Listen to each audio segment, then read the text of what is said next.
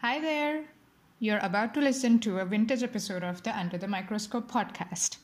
While the content is still as relevant and as interesting as when it was recorded, our webpage has changed.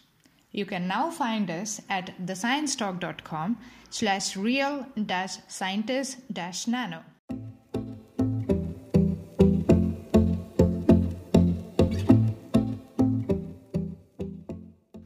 Welcome to Under the Microscope. This series is brought to you by the Real Scientists Nano team.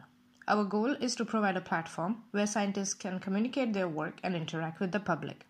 With that in mind, every week we introduce you to a scientist working in the field of materials and nanoscience, who would be curating the RealSci_Nano Twitter account.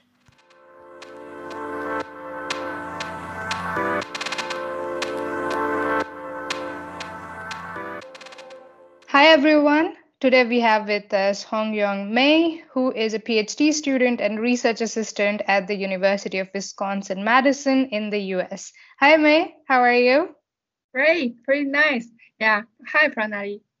Hi. We are very, very happy to have you. And now I want to take a deeper dive into you as a scientist and you as a person. So please tell us about your career journey. How did you end up being a PhD student at Wisconsin-Madison?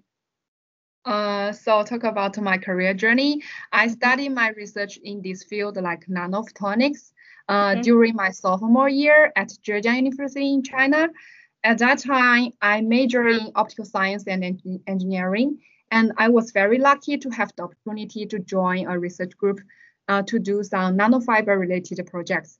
And at that time, I'm really interested in this field and motivated to learn more and deeper. Therefore, I applied for a PhD program, and I began my PhD training at the University of Wisconsin-Madison back to 2018.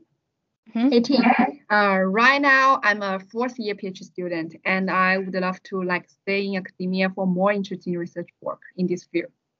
Okay. Wow, that sounds interesting. So you did speak a little bit about your current research in the short podcast, but where does your current research fit in this big picture of materials or nanoscience? Because it's quite a broad field, right? Mm-hmm. Yeah, that's for sure. This is a quite big field, and my research is dealing with different optical materials, and most of them are at the micro scale or nanoscale. And beyond that, our characterization method allow us to investigate the material at the nanoscale. So it's quite relevant to this big field. Okay, so characterization at nanoscale, so that you fit right in. Yes. Excellent. So your research is quite interesting, and you did speak about it in the short podcast as well, and your collaboration work and all of that. So it does sound to me that you are involved in quite a lot of interesting research projects. And this question is a tough one. And you're a fourth-year PhD student, so I'm sure you have several of these pockets of different research projects. So if you have to pick one research project or experiment that you're most proud of, or most fun or quirky one, could you do that? Pick one research project or experiment and explain it to us in simple words in the section we call In Other Words. Okay. It's a tough question. I have to say I'm proud of every project I'm working on. Of course. Yeah. Oh, come on. Let's be honest. You must have at least one that is slightly closer to your heart. Okay, so I will pick my first project I'm working on, and I was working on, and we were using the focus and beam system to engineering the optical materials. So the FIB system is usually used for etching and milling or deposition, but now we can use a commercial focus and beam to locally modulate the optical properties of metal oxides via ion doping or defect engineering, which is not very common use. We demonstrate by using the focus and beam, we can realize the variable doping of zinc oxide. It's a transparent oxide measure, and we can achieve the plasma wavelength tuning from mid-infrared range to near-infrared range. Using the same focus and beam system, We can also defect engineer the vanadium dioxide. Vanadium dioxide is a typical phase transition material. And we can locally modify the VO2 vanadium dioxide, tuning its insulator to metal transition temperature. We can tune in the temperature at the range of 30 degrees C. So this focus ion beam material this focus ion measure, we can use it to modify two different material systems. One is the semiconductor material, zinc oxide, and the other is the phase transition material, vanadium dioxide. And such, like this is area selective modification, and we can realize by direct writing. No need for any mask or resist. We can just direct write with a FIB, and this can lead to like pretty high resolution writing, especially if multiple like levels of doping or defect density are required. So we demonstrated this simple method to do this modulation of materials. That is so cool, because I mean, I did use FIB during my PhD as well, but we only used it for milling and looking at the cross section of the samples. I wasn't aware that you can also do doping and defect modulation. Defect modulation, is that the term? Is that a correct term? Defect engineer. Yeah. Defect engineering. Sorry. Yeah. Defect engineering. That is really cool. So what kind of doping did you do? Because I remember we used gallium. We had gallium. We also use gallium ions. Yeah. Ah, excellent. Do you have pictures? Yeah. Gallium ions. Do you have pictures and videos of like while you're doing the doping or while you're modifying the properties or stuff like that? Can you share those pictures? I'm sure you have pictures, but can you publicly share those pictures? Because I would be personally interested in those pictures as well. Sure. So I will share these pictures and maybe video like in during my creation of the Twitter. I will post some pictures. Excellent. I can imagine why you took this project as one of the projects that you're proud of. Let's put it that way. Yeah, one of the projects. It does sound really, really interesting, and I do have more questions about it when you're tweeting about it and you're taking over the account. So it's any clear. questions? Thank you, May. So it sounds to me that you really enjoy the research aspect of being a scientist, and you also mentioned that you would like to stay in research. Did I hear it right? Yeah. So other than the research, like research is an important aspect of being a scientist, but there are also other aspects or other tasks or work that you need to do as a scientist. So what else do you like about being a scientist other than doing the science and the FIB and optical modification and characterization, the lab stuff, outside lab? What else do you like? Okay, so in my opinion, being a scientist is very challenging, of course, but can be a lot of fun actually. So I really enjoy learning and understanding how things work, and I think you won't forget the thrill of any small but new discoveries when doing research.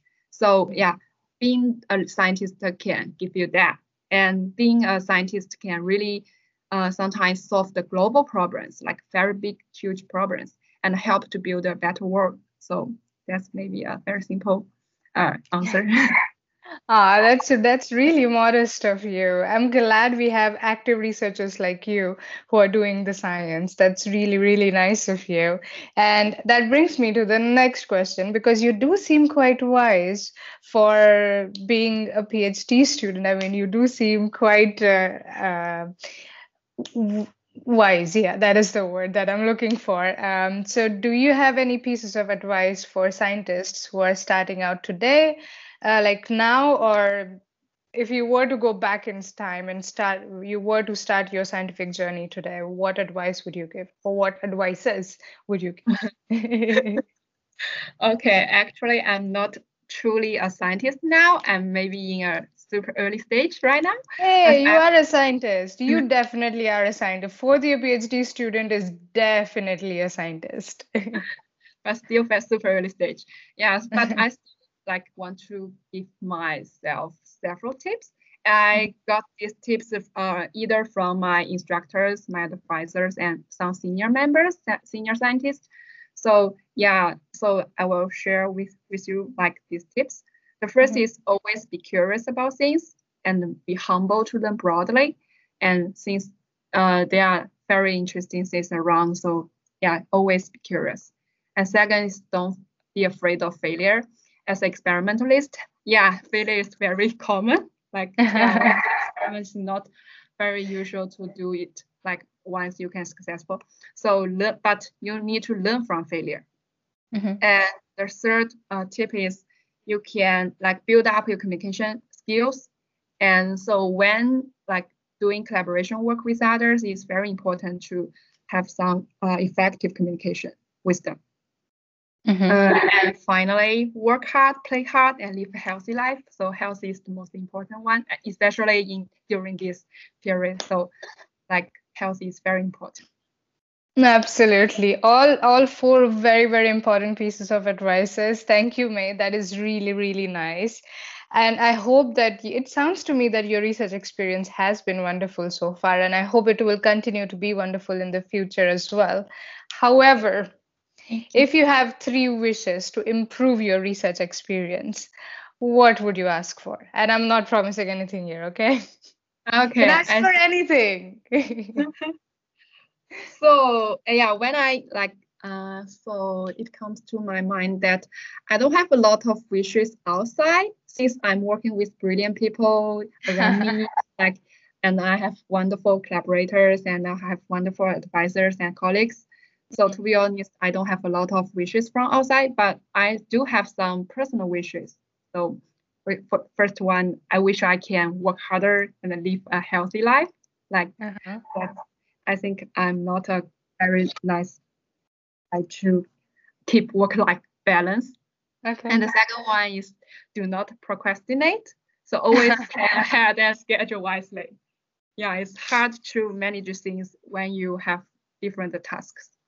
And finally, yeah, I wish I can become a more independent researcher and I can equip myself to the next career stage. So it's very important for me to do that. Okay. All three very, very. Personal wishes. I thought you would ask for, like, we have had guests, our scientists asking for coffee machines and Oh, um, different kinds of instruments like SEM or TM and stuff like that.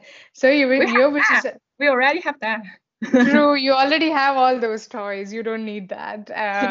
But that's really nice. All three of your wishes are actually, I would say, they're very realistic. They're not very unrealistic. All three: work-life balance, not procrastinating too much. Yeah. Everyone does that. We all do that. I mean, come on. And also, I'm sure you will at soon enough you will become an independent researcher. I hope so. Um, and yeah, that those are really, really realistic wishes of yours. This has been wonderful, mate. Thank you very much for speaking with us. But before I let you go, I have to ask you one last question. We cannot record a podcast in 2021 without addressing the pandemic that we are all living through, which Yeah. started at least came to That's the true. Western world in 2020.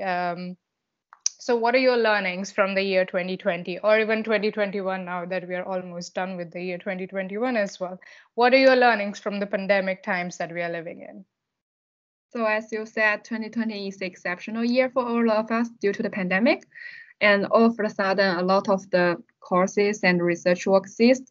So as a PhD student, it was hard for me to do online courses or do research work from home, especially for me, since I'm more engaged in labs and experiments.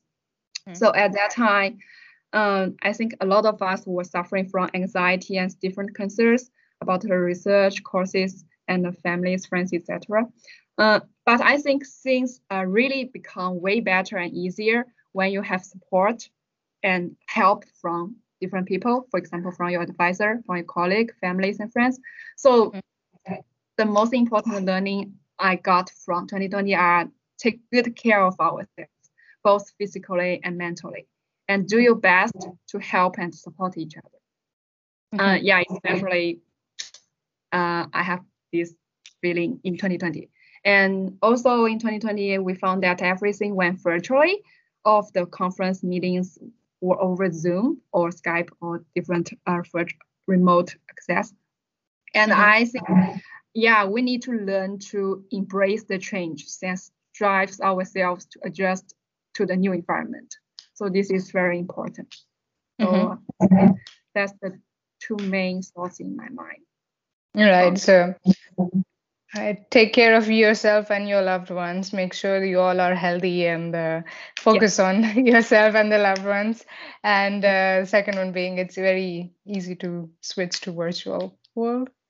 Yeah. Do you prefer the virtual conferences or do you want to go back to the in-person conferences? I personally prefer in-person ones. I look forward to the in-person conference. Right. I think it's a healthy mix of both would be ideal, right? In-person conferences and virtual conferences. I think some conferences you can attend virtually, some conferences you can attend in person. So that's, I think, a healthy mix. I think that's how it will be whenever this pandemic is over. It will continue to be because we have now learned how to exist in a virtual world and network in a virtual world, so that will also exist.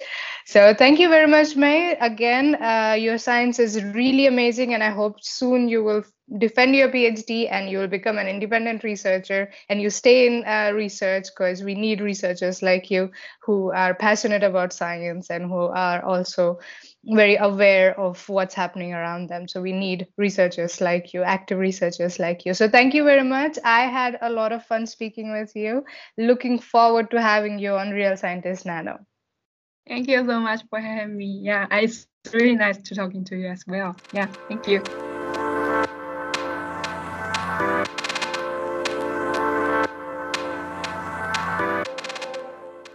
Thank you for listening. To know more about us, please visit our website realscientistsnano.org and follow us on Twitter at realsci_nano.